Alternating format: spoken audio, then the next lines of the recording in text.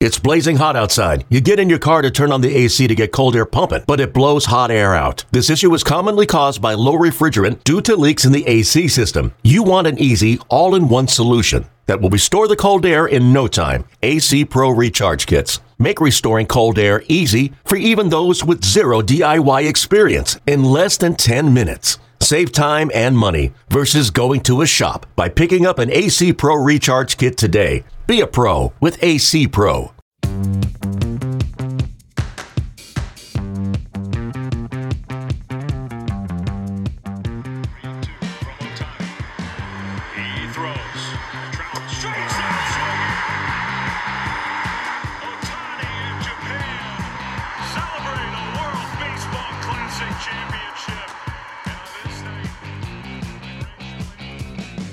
Welcome to the Ballpark Dimensions podcast with me, Mandy Bell, Guardians beat reporter for MLB.com, and Sarah Langs, researcher, reporter, everything basically for MLB.com as well. Sarah, we obviously know that this second half of the show is going to be all World Baseball Classic.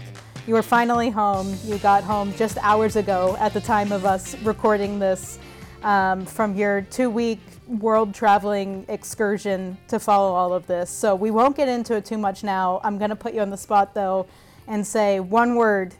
I'm going to limit you to one on summing up this entire experience. I'm going to go electric. I mean, every crowd that I witnessed, from the sold-out crowd at the USA-Mexico game to all of the sold-out crowds in Miami, but also the 10,000 and 9,000 person crowds at the noon games in Phoenix, they were just as loud, I swear, and they were just as into it. So I'm going to go electric for all of it. Okay, I have a trillion more questions of how these all went, but we'll get to that later. We have to get to more important things first. We are finally at the end of our division by division preview. We will go to the NL East today. We have Anthony DiComo, our Mets reporter for MLB.com. Anthony, first of all, just thank you for joining us. Thanks for having me. And I have to say that was kind of a trick question for Sarah because the best is 2 words, so she couldn't pick it. So she had to, to do something else. I have to challenge her sometimes. I mean, we gotta get more creative here. So proud of you, Sarah. I really didn't think you would do it. Anthony, we'll just start with, I guess, the obvious, as we're sort of talking about the WBC and everything that's been focused on with the Mets is obviously Edwin Diaz, that freak accident of him celebrating. Everyone got to see him have to be sort of wheeled off the field. His brother was crying. Brutal scene. And now we know that he'll be missing some significant time. So what was the sort of vibe around Mets camp during that? And then now how do they continue on without the best closer in baseball? Yeah, I mean, look, the vibe was what you'd expect. It was tough. It was difficult. A couple of Diaz's teammates were there at the WBC, especially Francisco Lindor, who said he didn't know what happened when it happened, and he looked down and all of a sudden he just saw someone lying on the ground and he saw trumpets on his spikes, and that's how he knew that it was Diaz. And it was just like, it was a heart-wrenching kind of thing to hear these guys talk about it, especially those who were there in the building that night. But it happened. The Mets know it happened and they know they have to move on. So there's 2 ways to look at it. One is that Edwin Diaz is irreplaceable. No one who steps into that role almost certainly is going to have the type of season and the type of impact that he had on the Mets last year, both in terms of the baseball stuff, but also just there's a mental side of that, especially from the closing game where, we were talking to John Franco earlier today, and Al Leiter actually as well, and they were in camp, and one of them, I apologize, I don't remember which one, but mentioned how it was similar to when Mariano Rivera was playing, and it was like he came in the game and it was game over, and there's this mental edge that you get as a team when that happens. So no one's going to be able to replace that. But if you look at it from a practical standpoint, Edwin Diaz is a one-inning reliever. There's a reason why Pete Alonso and Francisco Lindor got heavy MVP consideration last year, and Edwin Diaz did not, because guys who play every day tend to have bigger impacts. So if you're going to lose an absolute superstar and someone who's part of that core and the heart of the team, this is one that the Mets can get past. They have guys on the staff and David Robertson, Adam Ottavino, who have closing experience. More than that, once you get, especially towards the trade deadline, June, July, inventory is always there for relief pitchers. Generally, there are a handful of really, really good relievers on the market. So if the Mets have a pressing need still at that time, it's one of the easier places where they can go and upgrade. So obviously not something anyone wants to talk about, anyone wanted to have to endure in terms of Mets camp and looking forward, but it is something they can get past. This is still a really good roster. This is still a team that's capable of winning a World Series if things break right for them, even without the services of Edwin Diaz. So speaking of that really great roster, we absolutely have to talk about some changes that did occur for the roster in the offseason. I'm staring at the pitching and looking at the projected rotation.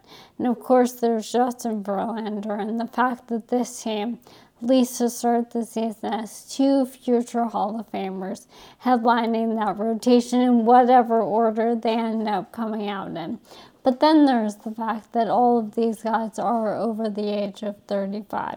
And I remember talking with you or slacking with you during the winter meetings when the Mets got Verlander and then Jose Quintana, who is now out in injury, and talking about how many teams have actually gotten, say, 25 or 30 starts from 4 guys at that age. So we've already seen injury in that rotation with Quintana. What are the expectations for the middle to back end of this rotation will look, not just to start the year, but where do you think it ends up by the end of the year? Who is that most common sort of 4 or 5 guy?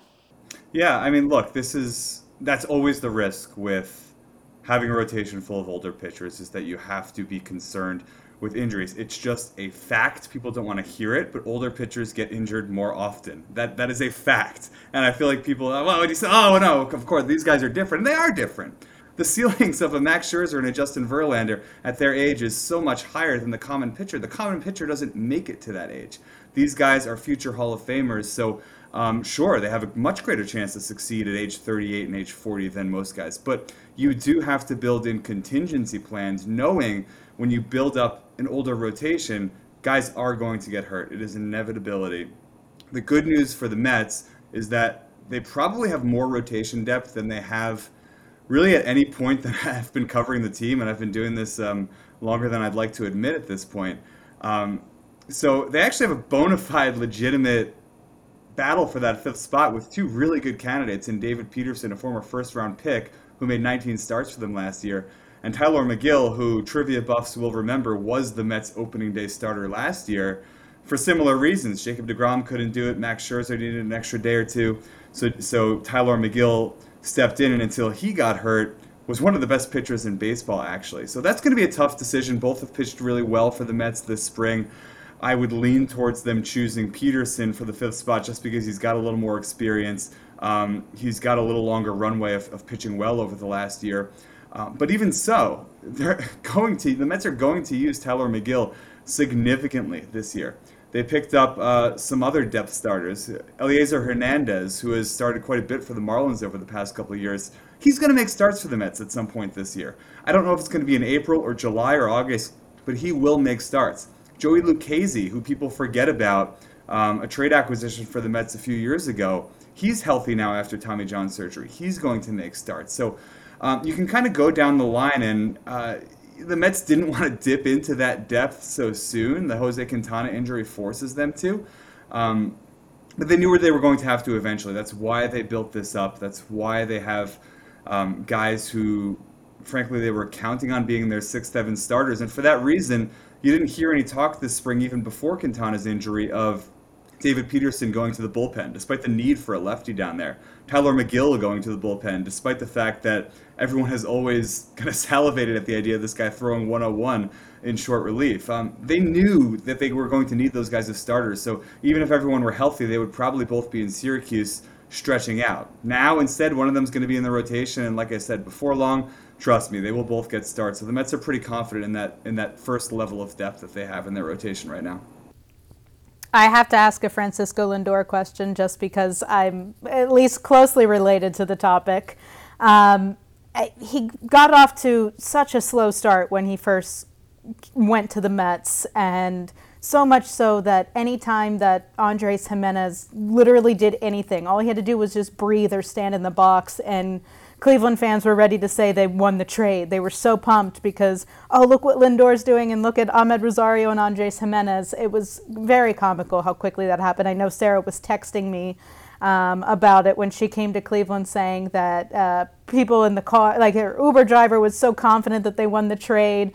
And so it was so funny. Obviously, he started to settle in. You already referenced before how much better his season was last year. What do you think the biggest difference for him was, and how do you see him continuing to grow with this organization the more comfortable he's getting in New York? Yeah, I honestly think, Mandy, it was 90% mental with Lindor. I think you've seen that before with athletes who come to New York and really just aren't used to, people talk about the number of the media, but there's a level of criticalness that comes with it that you just frankly don't see as much of or as consistently in other places. And I think that took some getting used to for Francisco Lindor. He got off to a slow start, his first year in New York, and I don't think he was totally prepared for the backlash that he was going to receive. And it's not just New York. It also comes with 341 on your back, the $341 million contract that he signed immediately after getting traded just before opening day. That was supposed to be a coup for the Mets. And after a year, it looked like, uh-oh, what did they do? So there was a ton of pressure on Lindor to kind of come through and get back to being Francisco Lindor. And, to say something cheesy, get back to being Mr. Smile. That's what his reputation was in Cleveland, in addition to being just a really good all-star caliber player. This was the guy who was supposed to be loose, who was supposed to be having fun all the time, and you got the sense in his first year it really just wasn't the case. And he said something last spring, early in spring training, that really stuck with me. And I'm paraphrasing, but talking about what would be different year 2 versus year 1, he said, I feel a lot more relaxed, and I just came to this realization that I don't have to be all things to all people. And I think you could almost see him trying to do that in his first year, where he was trying to be everything to his teammates. He was trying to be everything to the media. He was trying to be Mr. New York, a man about town, while also being one of the best players in baseball. And I think he came to the realization that he doesn't have to be all that. He can just be himself, and it'll all happen naturally. And it did. And look, being healthy helped as well. Played in a career-high games last year. He was one of the healthiest players in baseball, and there's no reason to think he can't continue to do that.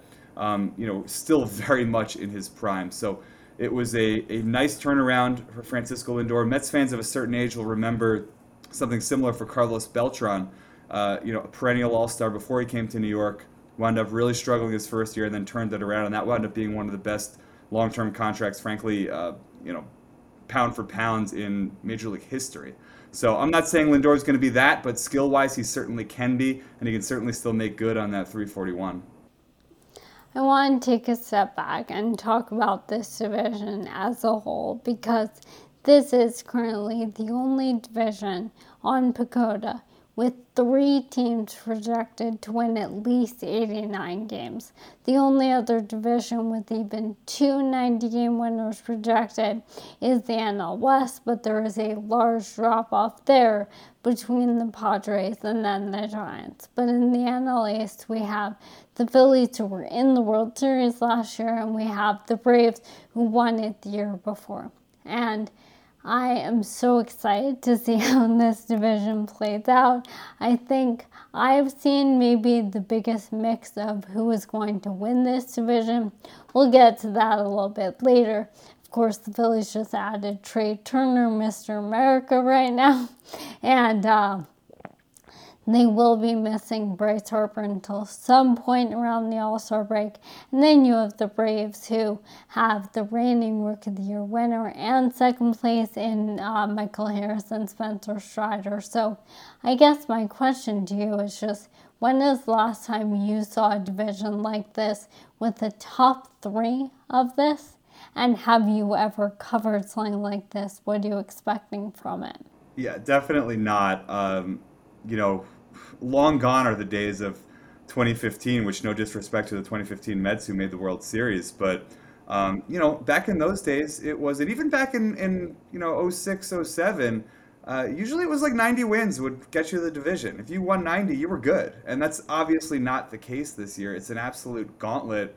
To answer your question, I think it reminds me a little bit of the AL East back maybe about 10 years ago when the Yankees, Red Sox, and Rays were duking it out every single year. Um, what strikes me about the NL East this year, Sarah, is not just that there are three really good teams at the top.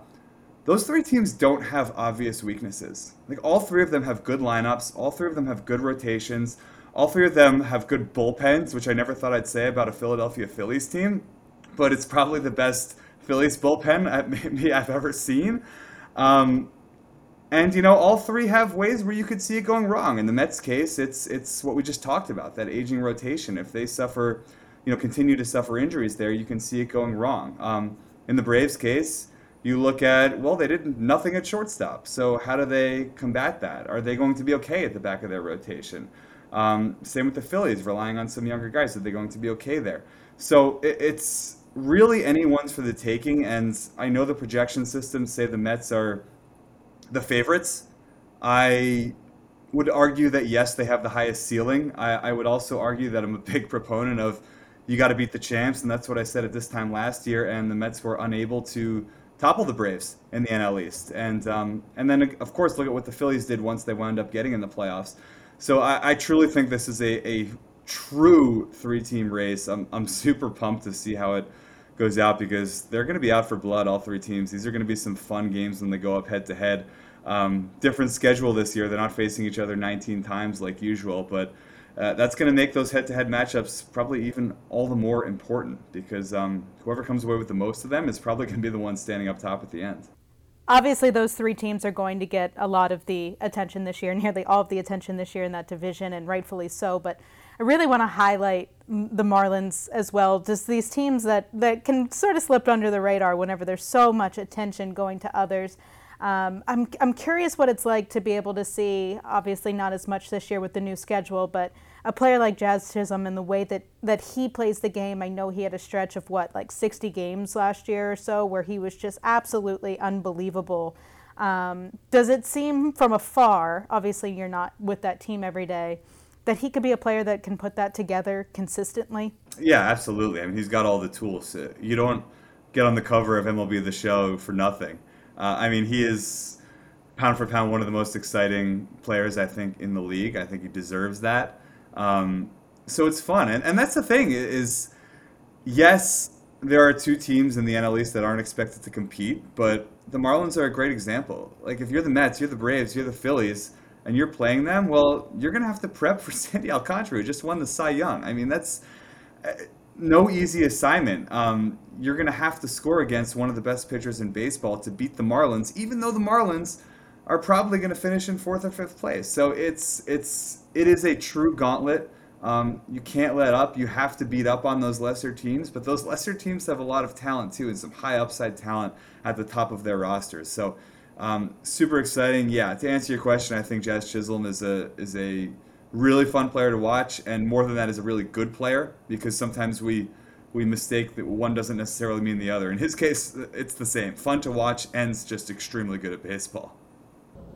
So the way we wrap this up with each of the 5 beat reporters we've spoken to before, you're the last, we went west to east, is by asking you to rank for us how you think the division will finish 1 through 5, and then giving us a wins prediction for the team you cover. So to give you a moment to think, I'm going to read off what PECOTA has right now. For the wins projections, it has the Mets at 94, Phillies at 90, Braves at 89.9, Marlins at 79, and the Nationals at 61. Yeah, it's so tough because those teams at the top are so tight, and I would put them tighter than PECOTA does, although 89.9 to 90, I guess, is pretty close. To go in reverse order, yeah, I think the Nationals will finish in 5th. There's just not enough talent there yet, although they're going to be a force, probably sooner rather than later. I'll put the Marlins in 4th. No surprises there yet.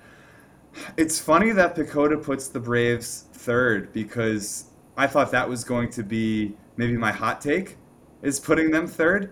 you can kind of see the cracks there, how it can go wrong if it goes wrong. I hate betting against the multi-time division champions, but I'm going to go chalk here. I'm going to put the Braves third.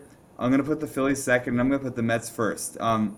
What's interesting is that I think the Mets have the clearest path to not meeting their projection. I think, once again, those injuries in the rotation could derail things really, really fast in New York, and you could have a very expensive mess on your hands if that happens. But the upside of the roster is just so good. There's no real weaknesses. I like the depth of the pitching. The Mets are already dipping into it, which isn't great, but I'm not betting against Justin Verlander and Max Scherzer. I just think these Mets are a little bit battle-tested now. They're hungry. They want to go out there and win it. They've seen what it takes to do so. So maybe it's a homer pick. I don't know. It wouldn't shock me one bit to see any of those three teams even run away with the division if things go wrong for the other two. But as for right now, I'm going with the talent. I'm going with the chalk. I'm putting the Mets number one. I like it. We're a week out right now, a week and a day from opening day. And I've gone back and forth on who I am going to pick to win this division since February 1st. So I'm not even going to commit to one right now, even though you have to. You made me commit to one. I think somewhere I submitted the Braves, but then you convinced me otherwise. I've been really convinced that the Phillies can do this even without Bryce Harper, and of course, most recent reports were that they're hoping to get him back even sooner than expected. But as you said, if that pitching stays healthy for the Mets, I do think that they are the favorites for a reason. Anthony, thank you so much for joining us. We had such a blast doing all of this and chatting with you. So thank you for taking time out of your busy schedule to be here. Thanks, guys. Happy to come on. Happy opening day. Sarah, we're going to get into all of it. We have so much to cover in such a short period of time. So stay with us and we'll get to all things WBC in Sarah's 2-week-long journey when we come back.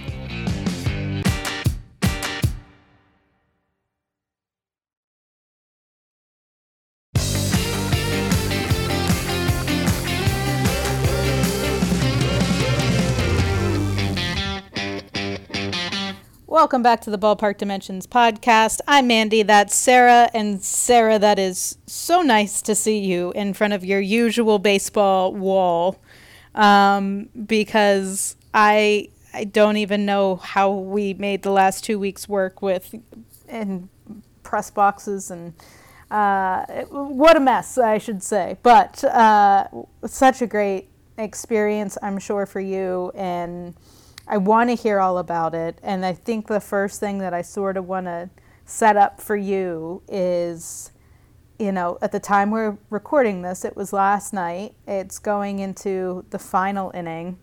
You have Shohei Ohtani on the mound, 2 outs. USA is down by 1, and Mike Trout, his teammate, who he had already said he was most looking forward to facing, is coming up to the plate. What is that moment like as you're watching him come up to the plate? What is the crowd like? What are you thinking? It seems so storybook that it didn't seem like... It makes no sense. So I think you kind of have to go back to the 8th. And you have to go back to Yu Darvish coming in and knowing that at least 2 guys had to reach base for Ohtani if he were to come in to face Trout because of where they were in the lineup. And he has this epic 10-pitch battle with Kyle Schwarber in a 3-1 game that ends in a home run. By the way, the home run that we had you react to live on air, right, was the Schwarber home run off of Darvish in the postseason. So they have a history there. Schwarber fouling off pitches. One of the foul balls was 115 miles an hour off his bat. And it was one of those at-bats where you keep thinking if he just straightens that out, that's a home run. 98% of those at-bats end in a strikeout or something else. They don't end in the guy actually hitting the home run.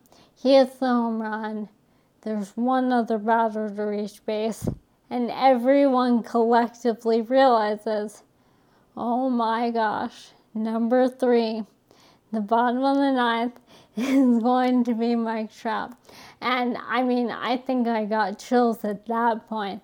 And honestly, the longest inning of my life. And this is me with no horse in the race. I was not rooting for either team. I was rooting for good baseball. The longest inning of my life was when Japan came to bat. Because I'm there stressed out, waiting for this to happen, hoping they don't bat around too much that Ohtani would have to jog back in again. He jogged back and forth, I think 3 times while warming up and also DHing. He goes out to the bullpen. He had to come back in case he batted in 1 inning. He didn't bat that inning, went back, then came back, hit a 114-mile-an-hour infield single, goes back, all that. So anyway, Japan is batting in the 9th, and I'm like, can we just end this? I don't care. I know they might want insurance runs. I understand that, but I can't handle this. We need to get to the top of the 9th. And we get there, and then Jeff McNeil works that walk. Jeff McNeil, who, by the way, saw Ohtani better than anyone else on Team USA. He walks, he spikes his bat, he's fired up. You're thinking, what happens if Ohtani blows this? Again, I'm not rooting for the U.S. or for Japan. I don't care who wins.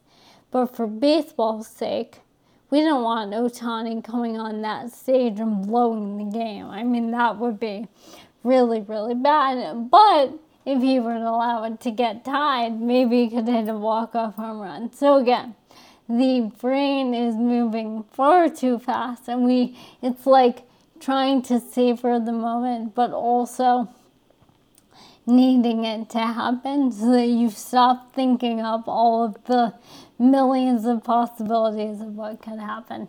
And then Mookie Betts, of course, hits into that double play, and I turn, and I'm just like, I can't believe this is happening. And, I saw Michael Clare, who covered all of the WBC for us. He was in Tokyo, and then he was in Miami.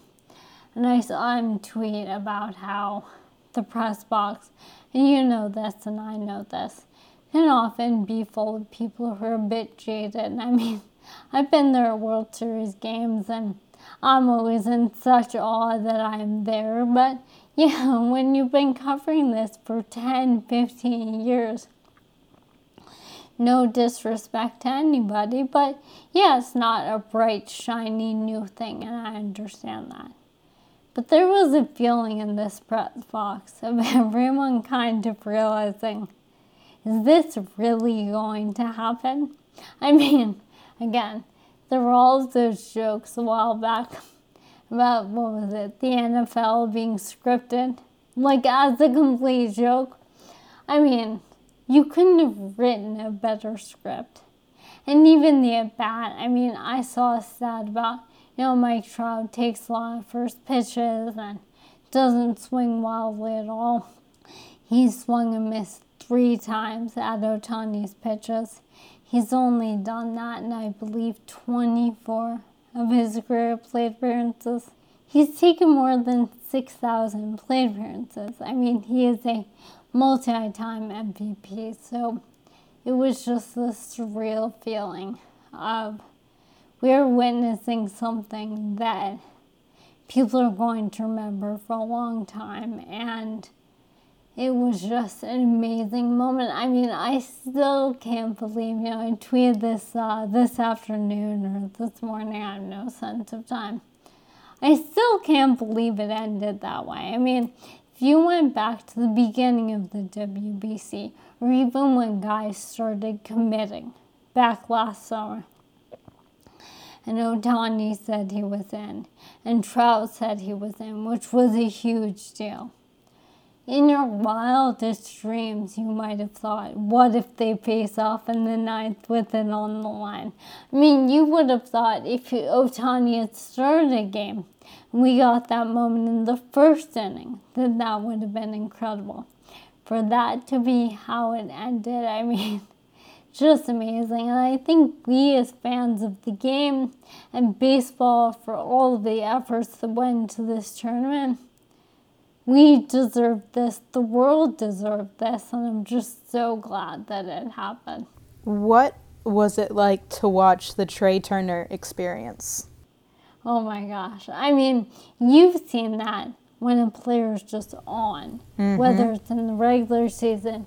We've seen it in the postseason with guys. I think of Randy Rosarena, who of course also did it in the WBC, but had that time in the postseason when Juan was covering him for the Rays. And you think of those moments when you just know the guy's going to get the hit. I mean, I said this to Basrolny the other day, but when Trey Turner hit the grand slam, I'd already looked up the note. Not that I was calling it. I mean, that's my job, to be ready. But I wouldn't necessarily be ready for every batter ever.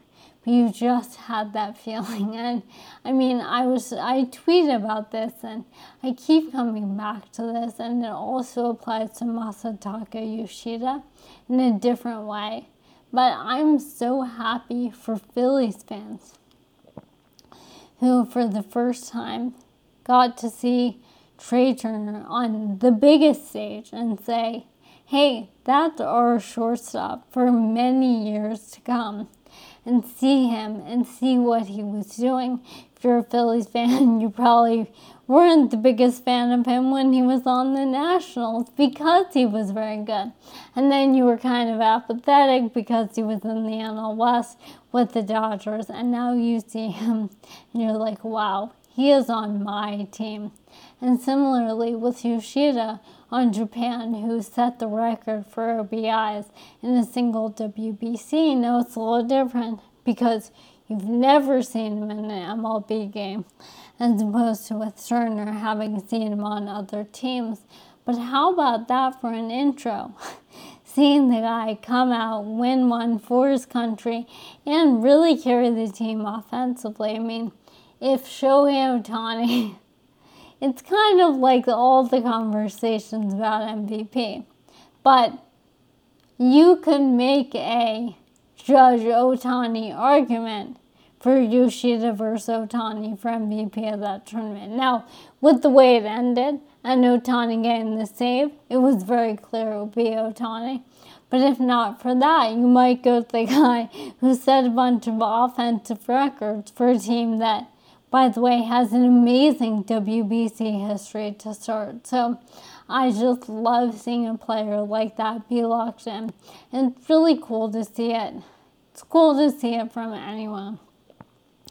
But to see it from Trey Turner, to go back to him, to see it from an MLB player, when there are people out there who say, oh, I'd rather they just be at spring training.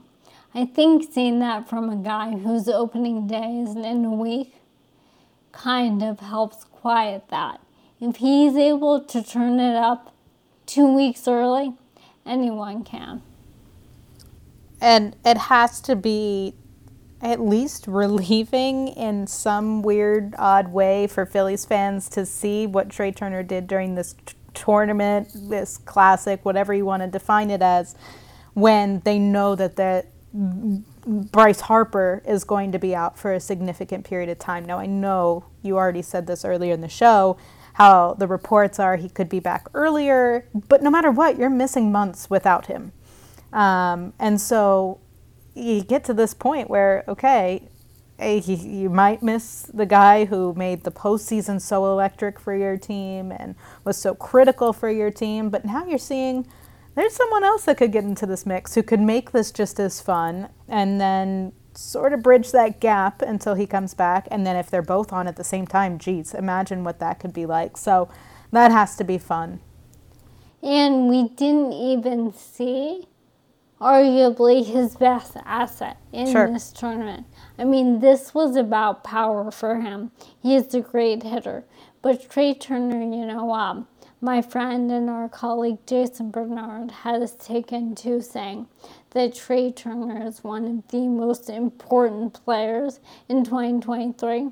Not just important to his team, but important to Major League Baseball and the sport, because he is, the reigning fastest man, minus a month from Corbin Carroll.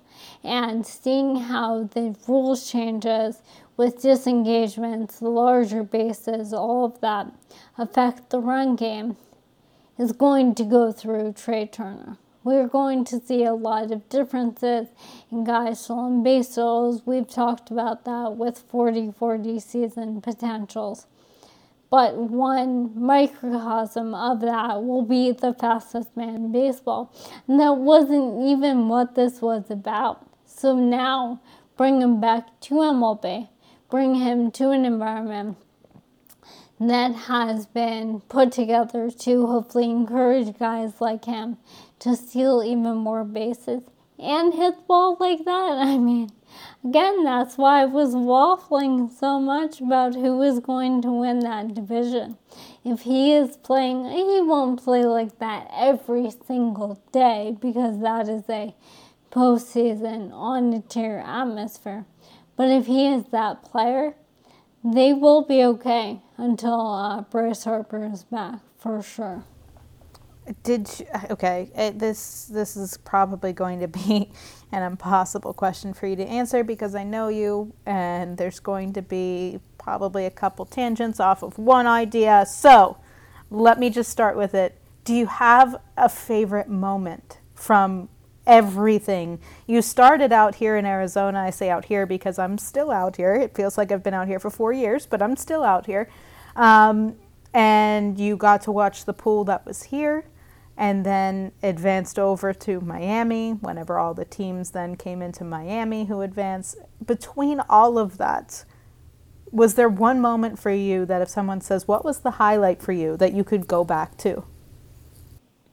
Oh my gosh, I'm taking my time here. I know we talked last week about the pitcher for Nicaragua who got offered the contract.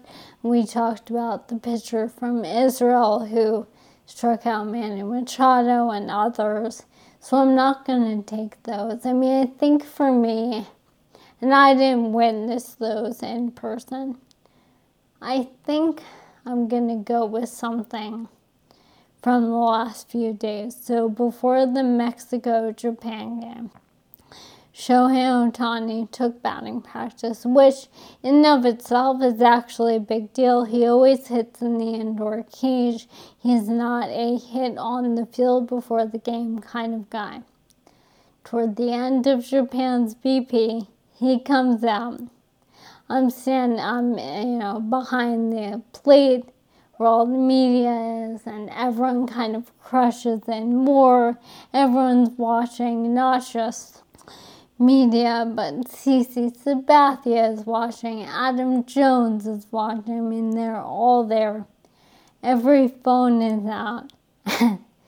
He hits a monster tank to right field and right center. Home runs that look like 450, 480, 500. We don't have numbers, but he hit the ball really, really far with these. And then after the game, he was asked about it. And he said he wanted to show Mexico what would happen if they left the ball out over the plate like that. And he's just the most amazing showman. And that's exactly who he is. And then he did take BP again before the final. Same thing right towards the end, everyone watching, and you've covered World Series games, you've covered postseason, you've been to the Home Run Derby, the All-Star game. The media, the quantity of media, and the focus felt like Game 7 of the World Series. So just witnessing that, and the fact that he brought that is probably what will stick with me the longest, beyond the way the game ended, of course. But I didn't want to go the obvious route there. My gosh, there just had to be so much stuff. I guess the last one that I have for you is more just like, what was it like to do stats for this event? I mean, you were there to be the stats person for the WBC. I mean, I saw your emails pop up in my inbox every single day. It turns out you found out how to send an email to over 1,000 people, but just like what was it like to be solely responsible for an event of this magnitude, of finding all the little details that I'm sure everyone ended up using in their stories? The secret was that I had to send it 3 times because I can only email 500 people at once. And the list was more than it was more than 1,000. So there were 3 I would press send at the same time. Had to get special permission to send to a few internal distros, like all MLB users, which was a wild moment. But yeah, we made it work. I made it work. It was amazing. I mean, it was so much fun, you know. As I think I explained, I mean, I research every day. This is what I do. But writing game notes is a separate kind of job. It uses the type of information I always grab. But the people who do that do such a great job.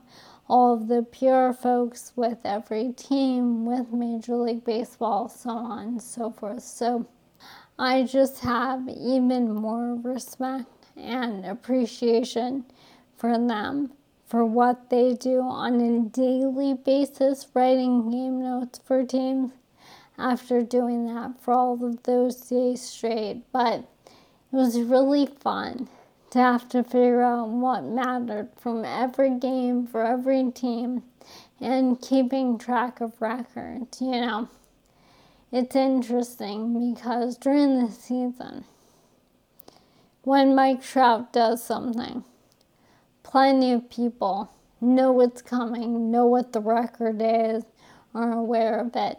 The WBC is newer, and there's less information maybe publicly out there. It's not really a Baseball Reference or what have you. So it was a bit more of a puzzle because, for instance, I looked up about Japan's pitching staff entering the final game, and I noticed they were like 4 strikeouts away from the most in a single tournament. And I'm not saying that was me. Someone would have found it otherwise, but it's more of a puzzle because the immediate records aren't just out there. So hopefully that makes sense.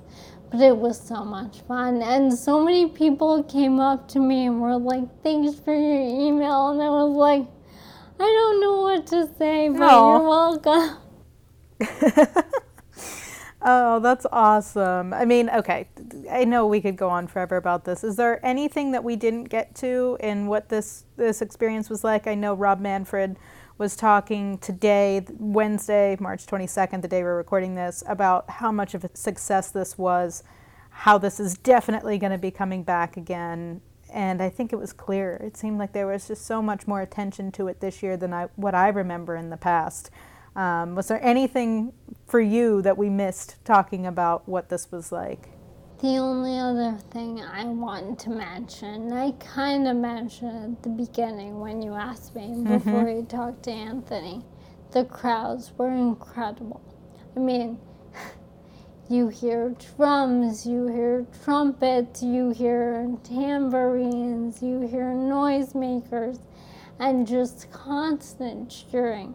Not just when the scoreboard says, everybody clap your hands, but right. All the time, at random junctures. And it was really, really cool to hear that atmosphere so many days in a row. From what I talked with players in the Guardians clubhouse, like Richie Palacios, he was on Team Netherlands, he went over to Taiwan.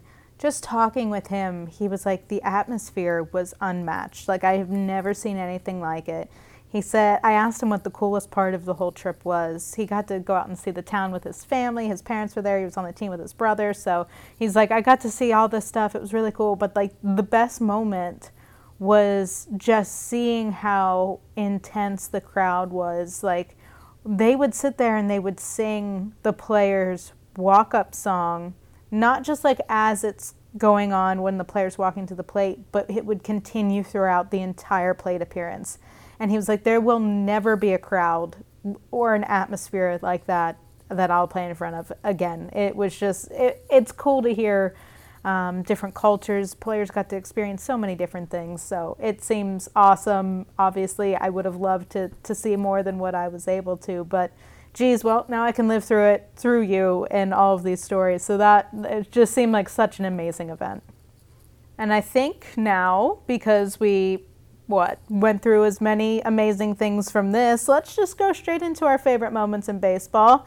Your last chance to bring up the WBC for a while. So we'll step aside real quick, come up with our answers, and we'll come back with our favorite moments in baseball from the past week.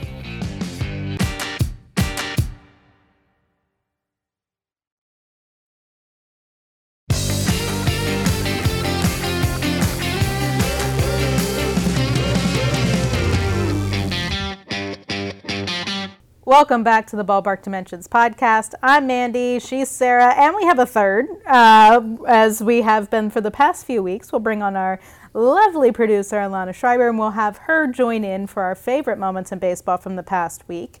Obviously have been very WBC focused, and I'm sure that'll be another trend as we're continuing in this final week of wrapping everything up. Alana, do you want to kick us off with your favorite moment from baseball?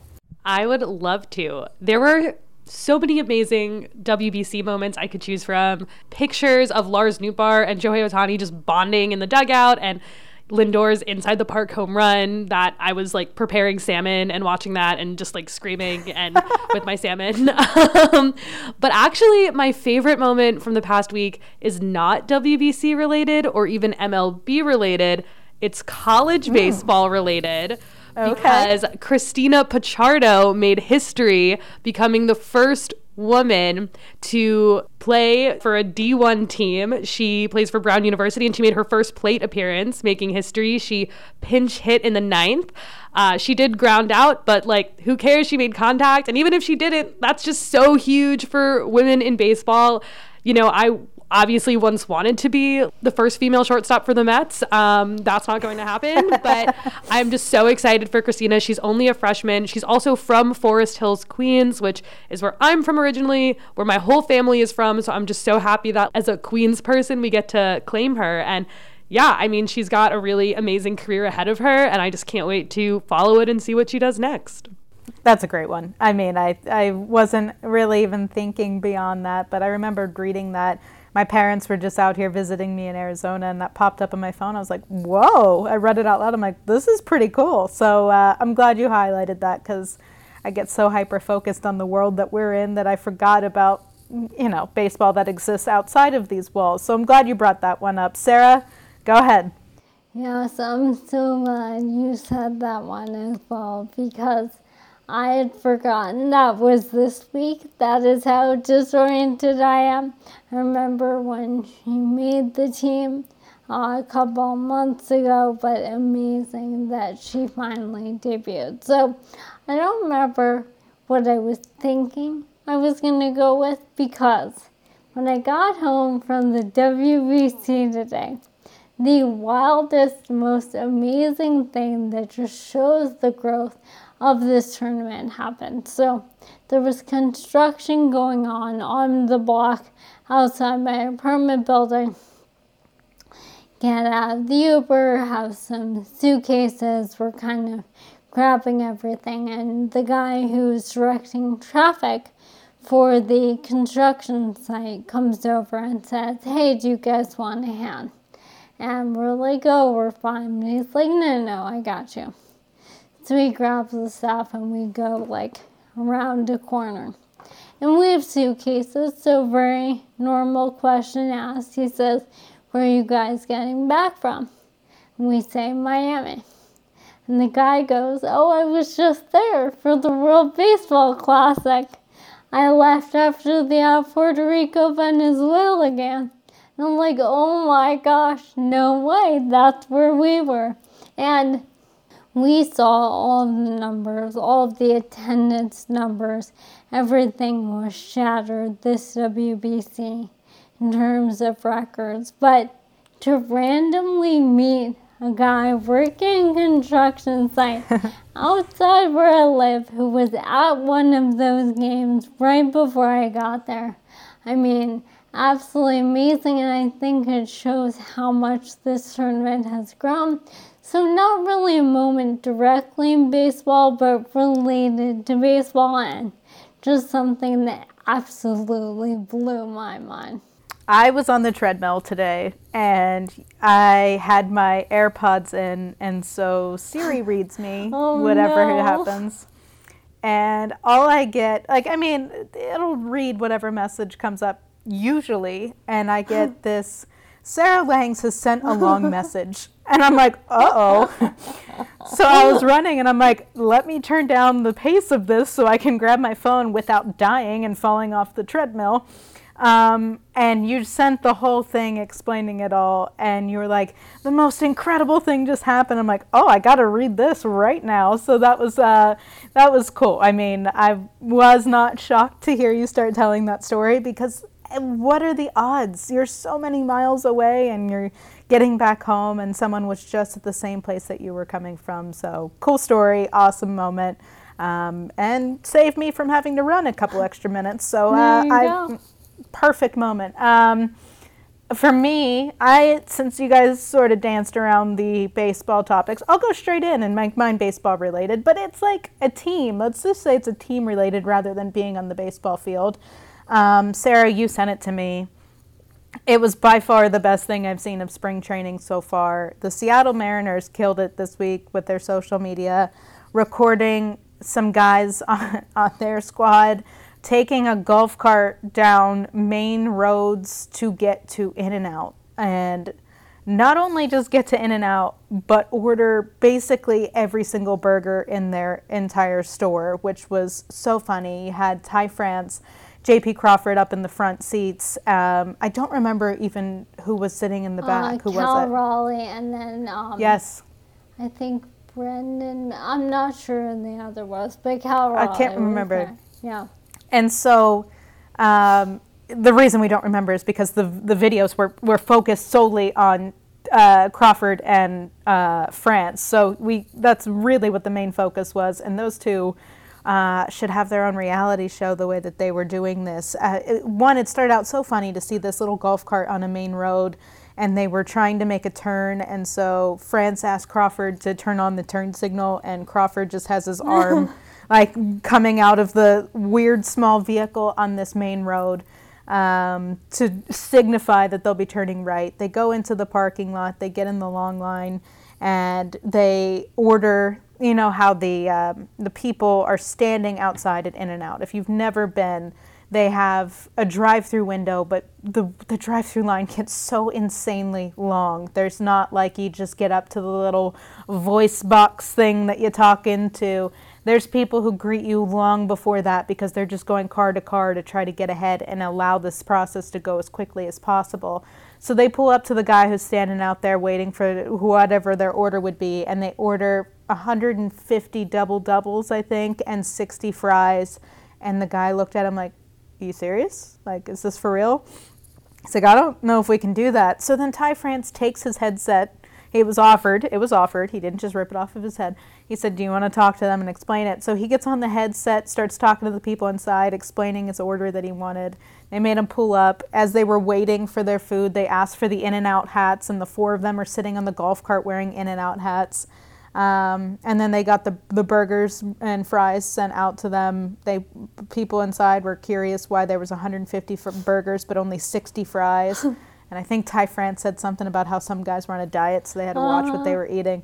It was so fun, so different, things that we don't usually see. The fact that they're willing to camera up the golf cart like that so that we could see inside, and that the guys were so willing to do something like that and go on the road. It's a blast, and I think more of this needs to happen during like a relaxed type of setting like spring training is for everyone to be able to feel like they're part of it. One of the best moments was, so Cal Raleigh was in the back, and on their way back, he dug in and started eating a burger. And he goes, "Hey guys, I already started." And they're like, "Well, what?" And he goes, "Hey, when in Rome." And then everyone else in the golf cart goes, "We're in Glendale. We're in Peoria." Which is just like this moment of like, where are we? Very, very funny. I do want to mention, because people on Twitter were like, "I work in food service, this stressed me out." The Mariners did call the order ahead. So just so we know, this wasn't unexpected. And the other funny thing to me was, if you don't know, the Mariners and Padres share a facility, right? Peoria is them too. Mm-hmm. And there were some Padres fans that came up to them in the parking lot. And one of them was saying to Ty France, like, "Well, you used to be a Padre. Like, maybe the Padres are better, you know, just fan things." He's like, "Yeah, I used to be, but I'm not anymore." And then one of them said to the kid, like, "Hey, you should change that brown to a teal, as in get a Mariners jersey." And he goes, "I told you that last week, too." Which is just such a funny spring training moment that people are around for so long. So yeah, if you haven't watched it, there are a few moments we didn't spoil. So highly, highly recommend on the Mariners Twitter and YouTube pages. Yeah, shout out the Mariners for giving me the highlight of the week. I thought that was great. Highlight of spring, it was fantastic. But I think that'll do it for this week's podcast. Don't miss an episode by subscribing on Apple Podcasts, Spotify, or wherever you get your podcasts. If you're enjoying the show or you have any suggestions for us at all, please leave us a rating and a review. Thank you, as always, for listening to the Ballpark Dimensions podcast, and we'll see you next week.